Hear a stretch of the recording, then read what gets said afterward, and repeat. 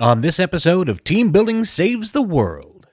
HR is probably one of those few corporate functions that really is a sign of its time. Okay. Literally, to this day, that's what my parents think I do. They have no idea. My grandmother, too, she's like, I still have no idea what you do.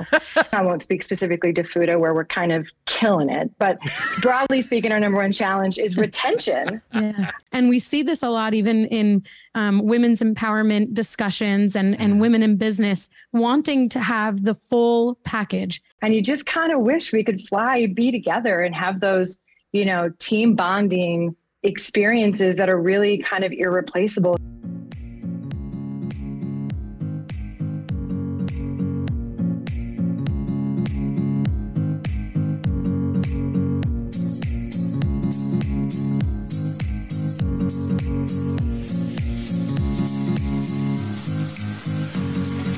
Hello, team. It's me, your old friend Rich Riddensland, host of Team Building Saves the World, the show where I speak to the leaders and innovators in employee wellness and corporate culture on how it reflects in the world of today. And today, we're discussing the future of human resources with the VP of People at Fuda, Emily Korotke, and the Director for Employee Engagement for Legion Technologies and host of the Bringing the Human Back to Human Resources podcast, Tracy Chernoff. But first, I need to share some love with my supporters at Team Bonding. If your team is ready to experience teamwork through the power of play, then visit teambonding.com to learn more. Now, team, join me in welcoming my guests, Emily Korotke and Tracy Chernoff. Hi, ladies. Thank you so much for coming on. That was actually a small group of people I keep chained up under my desk their entire job just to applaud you. I hope you're paying them. A little bit. I feed them. Is that enough? I don't have an HR, so these are things I don't do. All right. Well, welcome to both of you. What I'd like to do first is to allow my team to get to know you just a little bit better. So, Tracy, we'll start off with you. How did you get started in human resources, and what was it about that drew you in? Like so many people, I fell into HR. A lot of people have this story. I actually started at Target. I was an executive team leader for guest experience, which basically means I was a salaried manager managing other managers that led, the guest facing parts of Target. And I was in a huge store, one of the largest in the company in New Jersey. And I had started right out of college. It was a great leadership role. I had no idea what I wanted to do. And through these, the first 6 months, I started to gain this exposure to HR for the first time, actually. And I had always been in different leadership roles in college and high school and things like that. And I didn't realize how closely connected that experience was, like growing up, to HR in like a retail environment, especially where, I was in the store. I was like super involved. Like when you work at a big box like Target, you have to know and learn everything. And so after about 6 to 8 months, I was actually promoted to an HR ETL or executive team leader. And that was when the journey started. And actually it's credit to my dad, because I was like trying to decide, do I want to go to the store manager route or do I want to go this HR route? He was like, you really like everything about HR. You talk about it all the time. That's going to be like the career for you. There's a career in store management too, but like, go for it. This is what you talk about all the time. And thank goodness I listened well that day, because I don't always. And I followed my dad's advice. And that was kind of the start of the journey. And after about 4 years at Target, I moved to a luxury fashion company. And I was an HR business partner there. And then by the time I left there, after about 4.5 years, I was a director of HR for North America. So now I'm in a tech company focused on employee engagement. And it's been an amazing journey. And like you mentioned, I have my podcast, so HR runs deep over here. Very nice. What about you, Emily? How deep is HR in your bones? Well, it's deep. It's funny. Tracy has a similar story to my own. I studied music in college naturally. It's a fitting, segue into HR. But I graduated with a degree from a liberal arts college, and I fell into my first job at a Fortune 500 company. Really, I needed a job. I needed some money. I had a connection to a great company here in Chicago, and it was in compensation and benefits. And I literally didn't even know what compensation meant. It's so obvious to me now, but at the time I think, is if that's pay, like, why don't they just call it pay?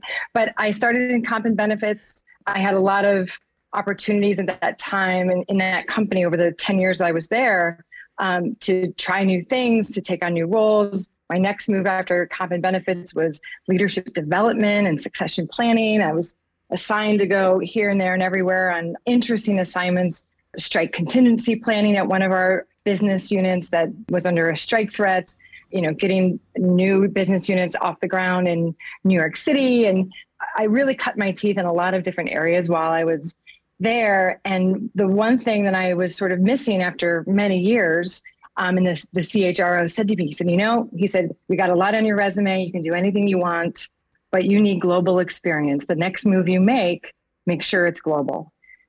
So I moved to management consulting in an internal HR role, but at a global management consulting firm. And that gave me the opportunity to do just that and support HR in North America, but also in other countries. My role after management consulting was at a financial services company, again, in a global capacity, leading talent development.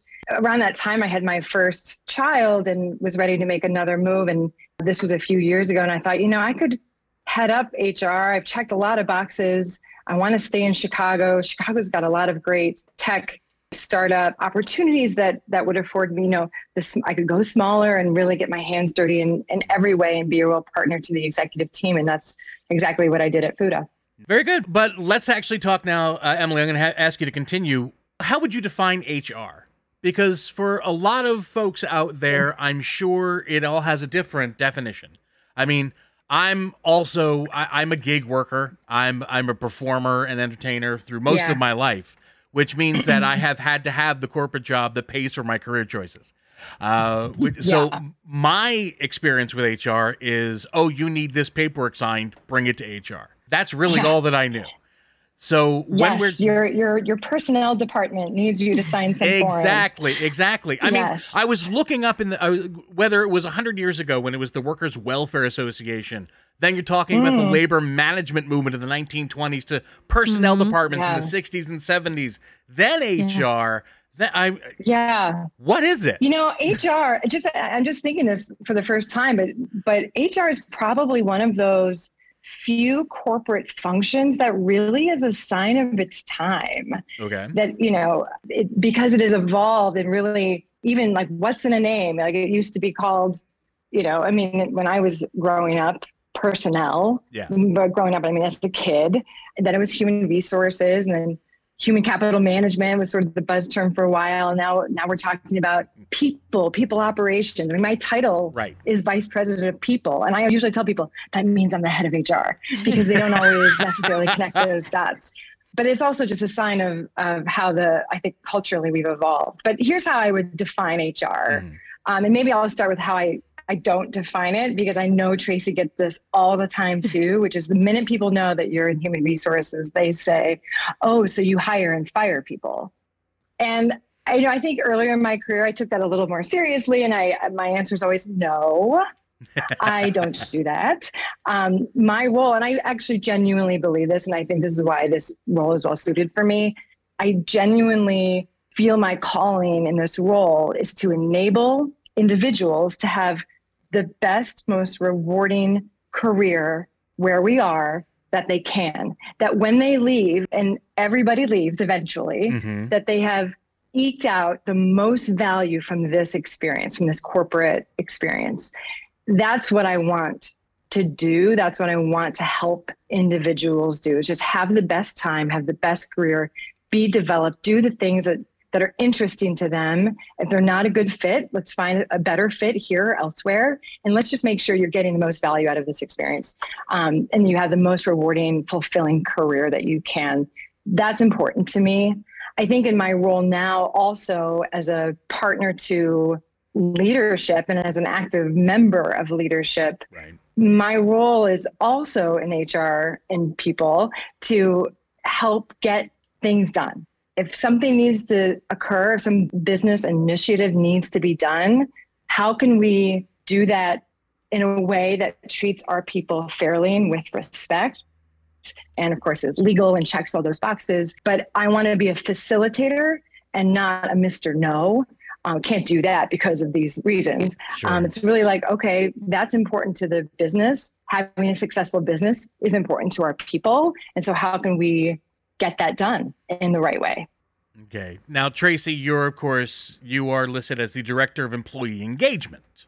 So Yes. How would you say that rounds out into the HR umbrella? I have to first say that when Emily mentioned, that it's like the reaction is, oh, you hire and fire. Literally to this day, that's what my parents think I do. They have no idea. My grandmother too. She's like, I still have no idea what you do. And I'm like, what? I tell you, it's just not my fault if you don't understand it. You tell people why they can't have dental. Right. we're trying to help with the understanding. No, but I mean, what I think is so important to think about too with HR is that so often we are a function of the business, a piece of the business, not separate from it. Right. That is often dehumanized. And this is really where I try with my podcast too, to like bring the human back. Yeah. We are talking about human beings that run a function of the business, just like finance, just like marketing, just like operations, right? And yet the flack that we get, there are so many more stigmas. And I'm not saying that it's for an improper reason. There are definitely stigmas for certain reasons, and it's part of our evolution. And I think it's part of the reason why we have become this people operations, function. And I love that analogy that you made, Emily, around like, it's a sign of the times. I totally agree. And when I think about my role, to really specifically answer your question here, this is the first time that I'm not in like a director, business partner specific, like generalist type of role that's overseeing all elements of, HR and the function. Yeah. But I have to tell you, I'm the kind of person that colors outside of the lines anyway. So it's not gotten away from me. I always still touch all the parts of HR, just it's natural in my personality. But really, when we think about HR, and I can only underpin what Emily's already shared, that we are talking about what human beings in an organization are taking away. Are we putting them back out into the universe as better people, more equipped, more productive, more knowledgeable, or are we sending them out with having a really terrible experience? And it's not necessarily our doing all the time. Right. I always say that HR is like the original influencer. So often we're the ones that don't necessarily manage many, if any, individuals, but we have to influence an entire organization to change, to transform, to adopt new things, to think differently. I mean, it's part of the reason why there can be stigmas around being in HR, because there's a perception that we're playing both sides of the fence, when in reality, our job is to take a step back, look objectively at what the situation is, whatever it is, whether it's, succession planning, talent development, or even planning compensation levels, for example. Like all of that has to be done with an objective approach, one that's thinking about all of these moving parts, while also, and that's really focused on the business, but while also looking at the employee and how we can get them to be their best selves. So that's how I see my role. I really see it as just an extension of what I've always done with a more specific title. And I get to do some fun things too, like put on some programs, which is kind of nice because I haven't necessarily been able to do that. And, we're a bit of a smaller team, so we all kind of have to gear up and support one another. And we all kind of color outside of the lines, but really thinking about HR, I think the essence of HR is that a good HR professional is going to be someone that can comfortably operate in the gray area by building really trusting, strong relationships while also being a really strong business partner and with strong business acumen. Yeah, because when I was coming up with, when we were discussing this episode, Anna and I, my producer, the first question that came to my mind, and I didn't want to ask it because it always sounded, it sounded cynical in my own head, is does HR work for the company and sort of in a way of just keeping their employees moving in the direction the company wants to go? Or does HR work for the employees, keeping their benefits moving along in the company over what the company might be considering as their main direction? That is a Rich, I'm sorry that I was just didn't mean to cut you off there. No, that please. is a chicken and egg. That is a chicken and egg question. Okay. Because I think the answer is both. our role is to help lead a successful company and make business decisions and get everyone marching in the same direction and clarify priorities and vision and set goals and align them and make sure people understand them so they're engaged. And those are all things that are really in the best interest of the company. But what's a company without its team? Sure. And our number one challenge right now, broadly speaking, I won't speak specifically to Fuda where we're kind of killing it, but broadly speaking, our number one challenge is retention. Yeah. And you can't do one without the other. And if you want to retain people, right, there's a lot of talk about, why do people leave? Well, they leave because of managers. They leave because, of uncertainty. They leave because of opportunity. And the latest, and I just heard this today, the Microsoft workforce report just out. So the number one reason today that employees are leaving is for professional development opportunities, either lack of where they are or to gain more, in making a move. So I think it's both. And I can just think back to so many conversations with company leaders here at Fuda where it's like, my role in those moments is representing both and making sure that, hey, if we're talking about the business, we can't lose sight of our people. If we're always talking about the people, it's like, yeah, but why are we really doing this? It's for the business. So that's a great question. I don't think it's a cynical one. I think it's a question of balancing those needs. I agree. And, the HR is one of those unique functions of the business where the people that are like us in HR who are focused on, operating in that gray are also employees. So we want the benefits to benefit us too. And this is where it's like, when someone, sometimes people will make a comment like, oh, I thought you were going to be like one of those HR people. It's like, that, I don't know if that's a compliment or if I'm just hurt, because it's like, why did you think I was going to be like that? Well, Also, the sitcom The Office did not do HR any favors. There's a lot of, just negative stereotypes about the kind of people that work in HR. Because I get the same thing, Tracy, like, oh, you're not uncool. Yeah. Hey, I didn't know you were going to be at the holiday party until 4 a.m. True story. Yeah. Why did you think I wasn't going to be? Like, I'm offended that you didn't think I was cool enough to be here with you at this time. Well, ladies, you're both you're both very cool just for coming on the show today. Thank you. But I do need to take a quick step away because, of course, I need to tell my team out there about a company I am very proud to be a part of myself, Team Bonding. Team Bonding was founded over 20 years ago with one simple question. How can employees have a great time while fostering strong, authentic bonds between people who work together? They've created a catalog of innovative events using the power of play as a learning tool and tapping into the correlation of work and play. From scavenger hunts to Jeopardy and so much more, the team bonding of activities, be it live, virtual, or hybrid, maximizes the impact of team building with an accent on fun. So visit teambonding.com to schedule your event now. Team Bonding, when you want seriously fun results. And we are back with Tracy and Emily. Okay, so let's keep going here. Tracy, as we all know, what HR may have been like about 10 years ago, everything changed within the last couple of years. Not only did we have a pandemic where suddenly your job became talking to your personnel as little squares aligned neatly across your computer screen, but we also came across what through many of the articles I've been reading in preparation for this show, were the biggest crisis HR had to handle, the Great Resignation. Let's talk about that. What did you face and how do you handle it? To be confirmed, because I think that we are still amidst the Great Resignation, just in a different way. It's evolved in so many ways.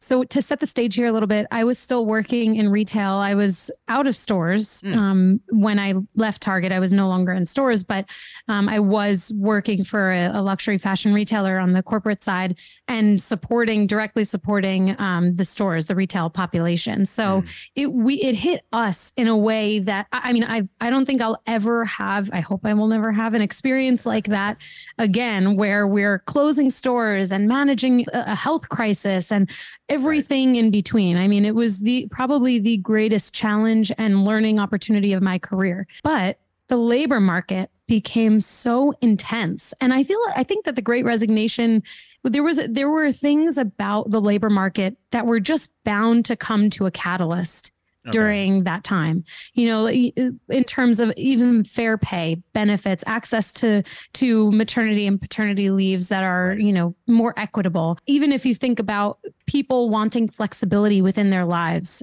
this is kind of tapping into what we do at my current company, Legion Technologies, and what we provide, but really thinking about some of the strains on the labor market before the pandemic, everything just kind of came to a head. And so when I think about that time, I think it just shined a light on what already existed. People were already frustrated that they weren't getting the access to wages that they wanted, specifically thinking about these frontline employees, especially who make up 58% of working eligible Americans. Actually, 58% of working eligible Americans are earning an income on an hourly basis. So when you think about that percentage, it's the majority of Americans, and they continue to be greatly impacted by minimum wage laws and compliance laws and things like that. So again, I think it all came to a head, but what I think is so interesting is that the power dynamic shifted. So we had, employers like, yeah, we're going to offer you this. And, you have to work nights,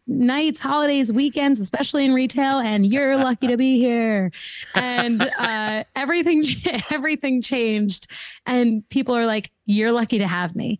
And so this power dynamic shift required and necessitated businesses to be like, oh no, we have to retain these people. And I mean, everyone, we know what the Great Resignation was like. People were leaving left and right in the droves because COVID not only made us think differently about what we wanted out of our lives, it called into a question, even mortality, right? We're thinking about life as we know it. And so now you have people who are already annoyed at their employers, potentially just like, I'm not dealing with this and you're not giving me what I want. And so now employers are still in this shift. They're still trying to figure out, okay, well, how do we solve this problem? So thinking about where we are today, the Great Resignation has definitely slowed, but we're still seeing, especially as Gen Z enters the workforce, this almost gig-like sentiment. People want ultimate flexibility. They want maximum, whatever they need, maximum autonomy to do that. That's at least the impression that I get from the research that I've done into why it still exists, that, this labor market challenge exists today. And then on top of that, we also went through a social justice crisis, not even a crisis, but an awakening, right? So you have all of these things coming to a head.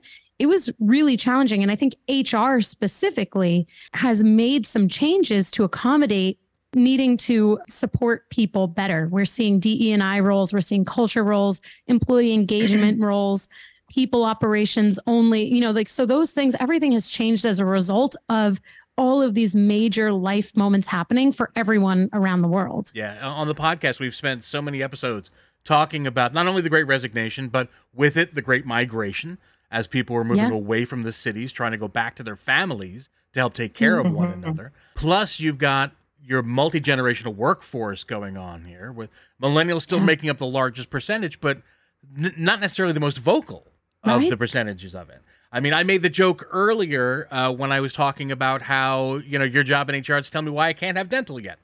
Emily, let me throw this to you, though. What kind of benefits are people looking for now when they're coming into work? And how has that changed? I think if I can answer, Rich, your question more broadly, just what are they looking for in general? On the benefit side, I think it goes, and this is sort of not post-pandemic, this is sort of really pre-pandemic too, that we were seeing this. And to Tracy's point, you want to join an organization that checks all the sort of basic boxes. Flexibility was one of them, although that looked a lot different 2.5 years ago. But there's also an expectation that you care about my wellness to the extent that there are wellness benefits and community benefits. Tracy mentioned that there were some social reckoning that occurred over the last couple of years. I think what does your company stand for, I think is also part of that overall package, especially among the millennials, a new joiner is signing up for. when they say yes to your company. So I think that those are important. And as Tracy said, they're kind of in the driver's seat, and they've really helped inform those of us who spearhead those social responses and to respond and to react and to listen. Wellness, to be very honest, and this is maybe an unpopular view, but I was never a fan of wellness programs before. To me, they were always tied with health insurance. Yes. And you could get money back on your premiums, but it seemed they seem kind of like a gimmick, and that you're just trying to get a bunch of data, biometric data on me as a person. So I don't think I'm going to sign up for this. And so I worked at companies that had those, but I was pretty vocal, even in my role, that I don't think that these really serve our employees. No data suggested that they are helpful. And I'm not really sure why we're pushing these wellness when we really are just trying to decrease our insurance costs. Wellness means something totally different now. And I'd love to hear Tracy's thoughts on this too, but from a benefit perspective, just, again, more broadly, it's people want to know that they are working at a place that cares for them, right? One of the things that we just rolled out at FUTA are wellness days. Now, this is not a new concept. We're getting on the bandwagon here, but I think it's really, it sends a great message to our team that we understand that there's PTO, there's vacation and travel, and you should do those things, but sometimes you just need a day. And we've needed days, certainly in the last 24 months. Yeah. We all have. And so we've instituted wellness days. And here's what we mean by that. Here's how we want you to use them. And we want you to use them. And we kind of say hey, you haven't taken your wellness day yet. Work with your manager, get that scheduled, because we really think it's important for you to not be here for a minute and to truly unplug and to do whatever it is that you need to do to not burn out, to do things that are important to you, to take care of home business, whatever. Those kinds of benefits, and you can call them that, I think are one of the ways that the world and our world has evolved pretty fast over the last couple of years.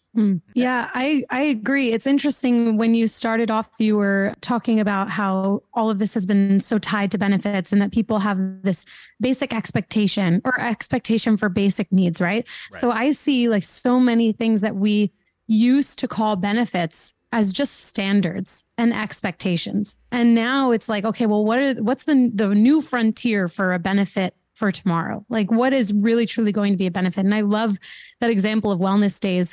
From a wellness perspective, I see it as physical, mental, and emotional. So physical wellness is how are you giving someone the opportunity to go for a walk during the day? How do we make sure that people aren't back to back sitting on Zoom all day, every day? Or maybe even beyond that, how are we getting people out, whether it's team building or a physical movement challenge or something like that, right? Physical. Emotional to me is psychological safety. It might even be mental too, a crossover between emotional and mental. How are we creating a safe environment for people? And then also that opportunity for them to share their ideas, to be themselves. I always say this probably every day. This might become my new mantra. I might have to get a shirt or something where it's you are not a different person between work and home. You are just one person. So I'm not Tracy at work and Tracy at home. If I can't be myself, then what am I doing here? And so we have to give people that room to be themselves and to be comfortable being themselves. And I realize too, it's really difficult if you're working, I work fully remotely. We don't even have an office. And so you can come in and you don't know anyone. How do you get someone to see who you are? And it's through, I think, all of these corporate programs, saying, we want you to be who you are. We want you to take wellness days. We're giving you time to, give back to yourself through a reimbursement that can go toward a workout class, right? Something like that. And to kind of close out this idea of physical, emotional, mental, I think the mental piece is also this, I don't want to say it's a trend, but I do think recognizing the shift pre-pandemic to where we are now, people want more separation. I don't think that people want to be our, past generations, let's say, that we're just working constantly. Right. Where, your parents are working, maybe you're not really hanging out with them much. And I think that the pandemic really did turn this on its head. And this is just a reflection of what people want out of life. And they want to have really successful careers. And they also want to have really successful home lives. And we see this a lot, even in women's empowerment discussions and women in business wanting to have the full package. To be a mom or to be a caregiver or whatever that might look like for them, and to be at the head of their department or running, being a CEO. And, you'd think that it wouldn't come up in 2022, but it comes up a lot because of access to leaves and different things like that can make it challenging for a woman in business sometimes to take that time or feel like they can take that time and continue to climb the ladder. So to me, again, it's physical, emotional, mental, and creating that space for all of those things to happen. How do you, as HR reps, guarantee that you can give somebody who's coming on board even access to all of these things, but still remain fiscally responsible? Because the CEOs and the CFOs, they don't want to give that much back. They'd rather give alternatives or what have you. Yeah. I say a lot to my managers and leaders as we're working through coaching situations or trying to, sell the company to somebody we really, really want to get on board or retain someone that we think is awesome. There are so many things. And in fact, probably the most important things that you can do for people on your team that cost no money.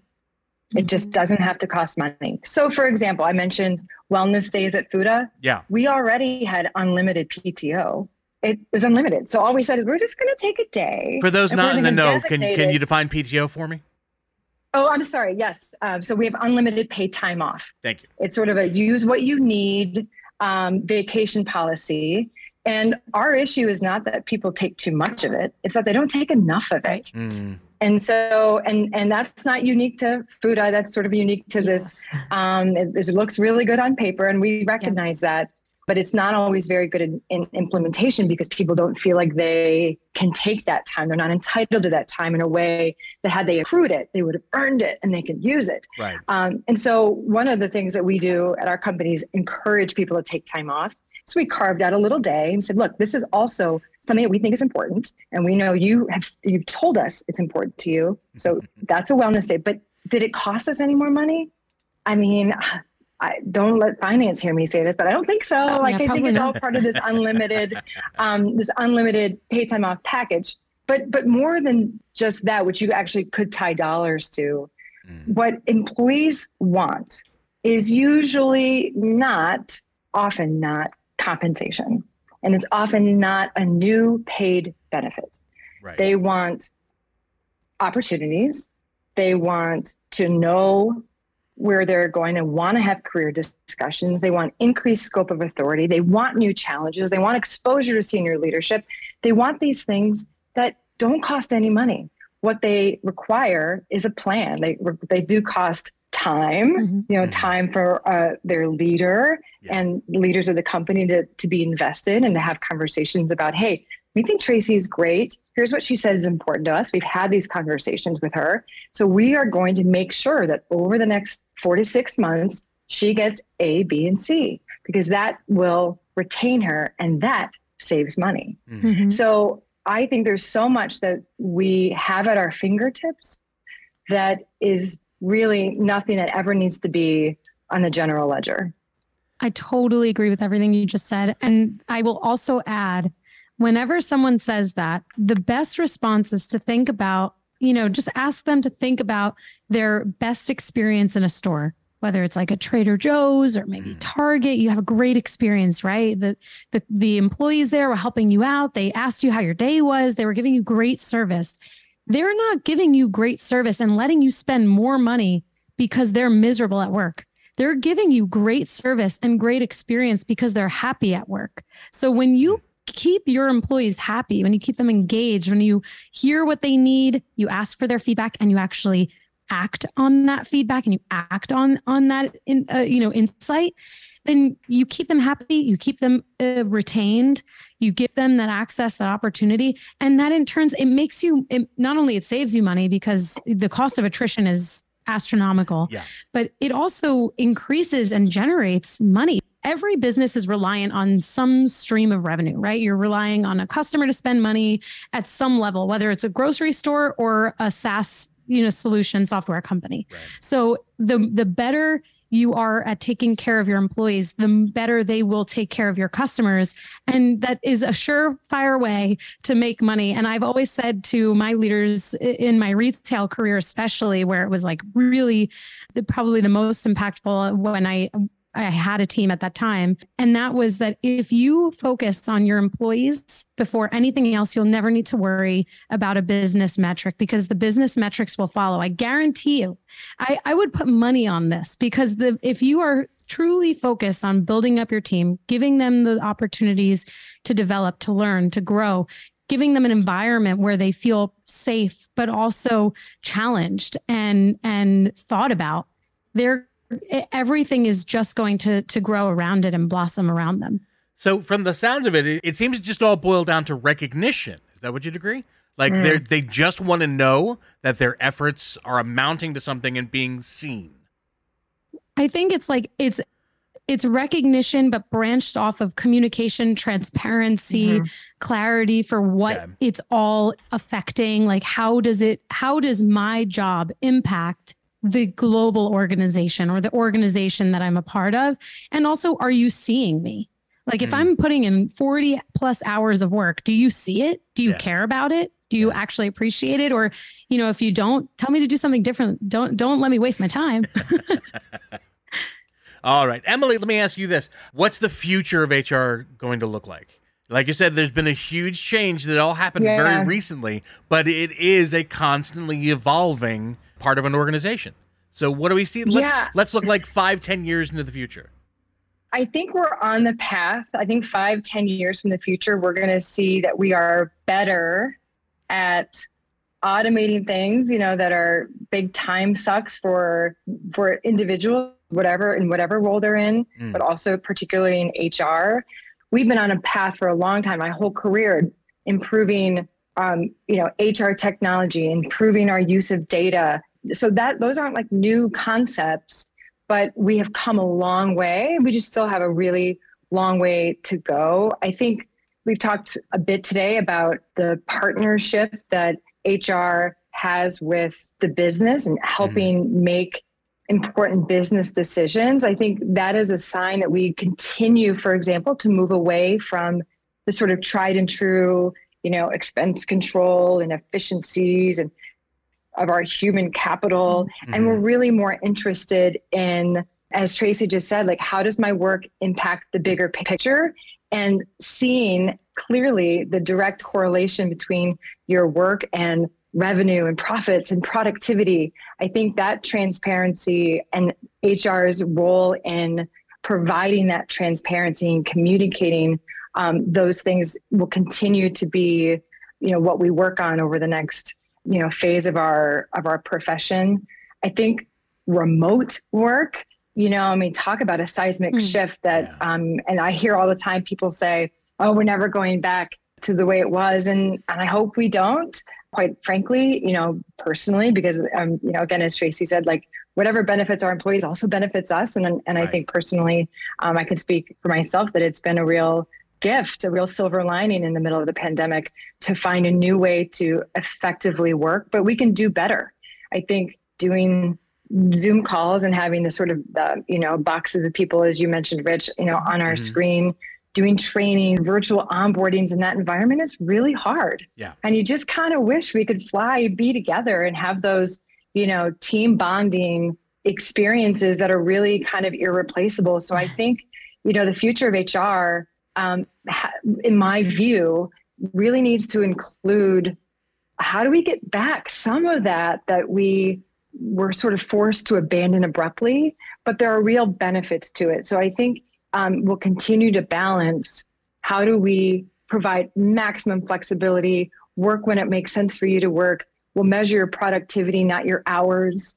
But how do we also be together and bond and create a culture, a consistent culture across, multiple locations, especially, if you're in multiple cities or in multiple countries. I think those things will continue to be challenging, and technology will help enable our ability to do that. But we also might have to get back to basics and find ways to, be together physically.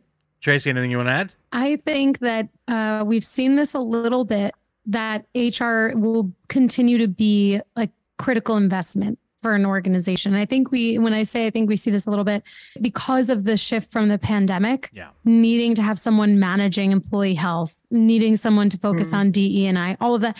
That is a clear example of where there's a need for investment. And actually, I think it was at the end of 2021, there was a survey done by the Bureau of Labor Statistics that like the number of job openings, of all of them, the job openings that were the most expansive were in the HR function and industry. So of all of the jobs created, not necessarily ones that were being filled, but new jobs were HR jobs. And I think that is an example of what is to come. And I can only hope that organizations will see that the HR team, the function, has to be the first order of business, not the last, because sometimes you see this even in new businesses, small businesses, startups, that the thought of how we're taking care of people is last. And we want the culture to be there. We want all of that. When I think about a one person company, they want whoever they bring on to have an amazing experience, which is great. But if you don't outsource that, because we can't be experts at everything, if you don't have someone really focusing on how you scale that, or even if you are a huge industry, a huge organization, how you continue to scale that, you're going to miss something along the way. So I hope that we can continue to see that. And then on the other side of things, I can only say ditto to what Emily said with being in person. Working remotely, I love it. I never want to go back to the office again, but I would love to meet some of my colleagues in person. And I think that's where it's like, you get rid of an office, you save all of that capital. How do we reinvest that into annual or biannual all hands or team building events that are a week long somewhere, right? Like, I was about to say, I think you guys just need good team building events. It's just like, I can tell you how. Ladies, thank you so very much. This was a great conversation that we could just keep going on and on and on and on about. But I know Emily has to go. So bring us thank back. You. Yes, thank you for having us. I would love to have you both on so we can delve a little more deeply into specifics about the topic. But first, let me just say thank you again to Tracy and Emily. Tracy, let's start with you. As you say, you are the host of your own podcast. Where can my team find out more about you? You can follow me on Instagram, LinkedIn, anywhere with the handle HR Tracy. That's HRTRACI. So any / just add HR Tracy and you'll find me. I also have a website, hrtracy.com. You can connect with me anywhere. I appreciate it very much. And Emily, how about you?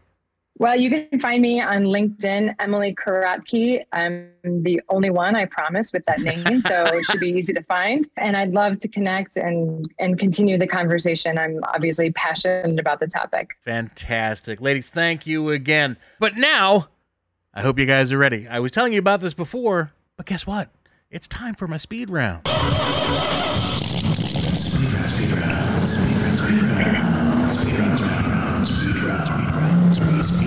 It's all about the cheese. All right, ladies, here's how this is going to work. I am going to be playing some music that is exactly 60 seconds in length. In that time, I'm going to ask you a series of completely innocuous questions.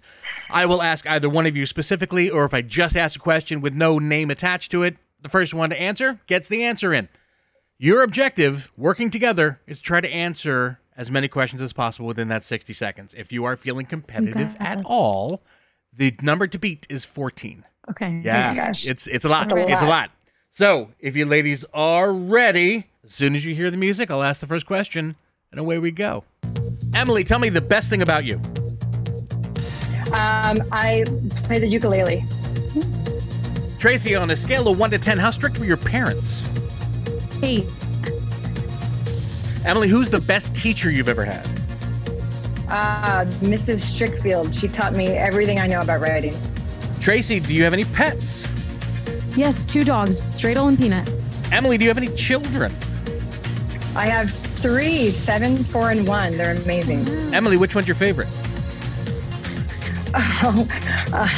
Pass. Tracy, if your pet could actually speak with you, what would you like them to say? I love you. Oh, nice. How would you describe your best friend? Fun. Reliable. What historical figure would you like to meet? JFK. What's your favorite ice Martin Luther King. cream? Favorite ice cream? Yep. Mint chocolate chip. I'll give it to you because mine is also mint chocolate chip. Oh, it's the best. Oh, I do love mint chocolate chip. Yeah. Yeah. But what's your favorite, Tracy? If it's not Chocolate. Okay.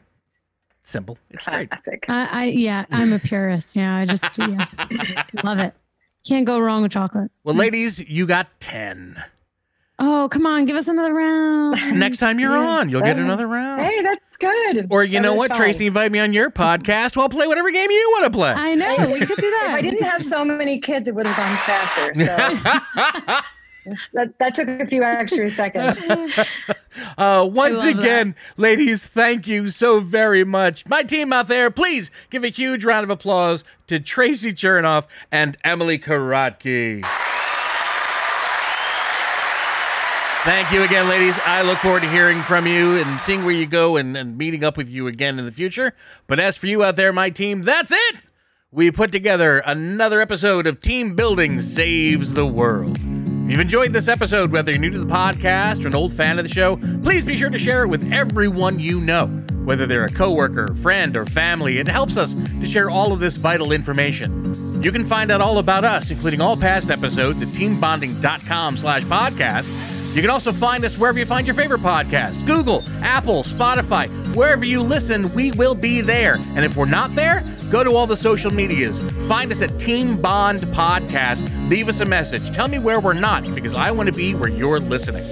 Plus, while you're on the social medias, hey, do me a favor. Send us a like, share all the information. Tell us what you liked about the show. If you want to hear a future topic on the episode or a future episode for the podcast, let us know that too. I want to hear from you. But most importantly, as we've learned on the podcast today, remember your HR people well. They're trying to take very good care of you, and I want you to take good care of them. But my friends, before we say our final farewells for this episode of Team Building Saves the World, please never forget that if you're within the sound of my voice, you are on my team now, and I am forever going to be on yours. So long, team. I'll see you next time.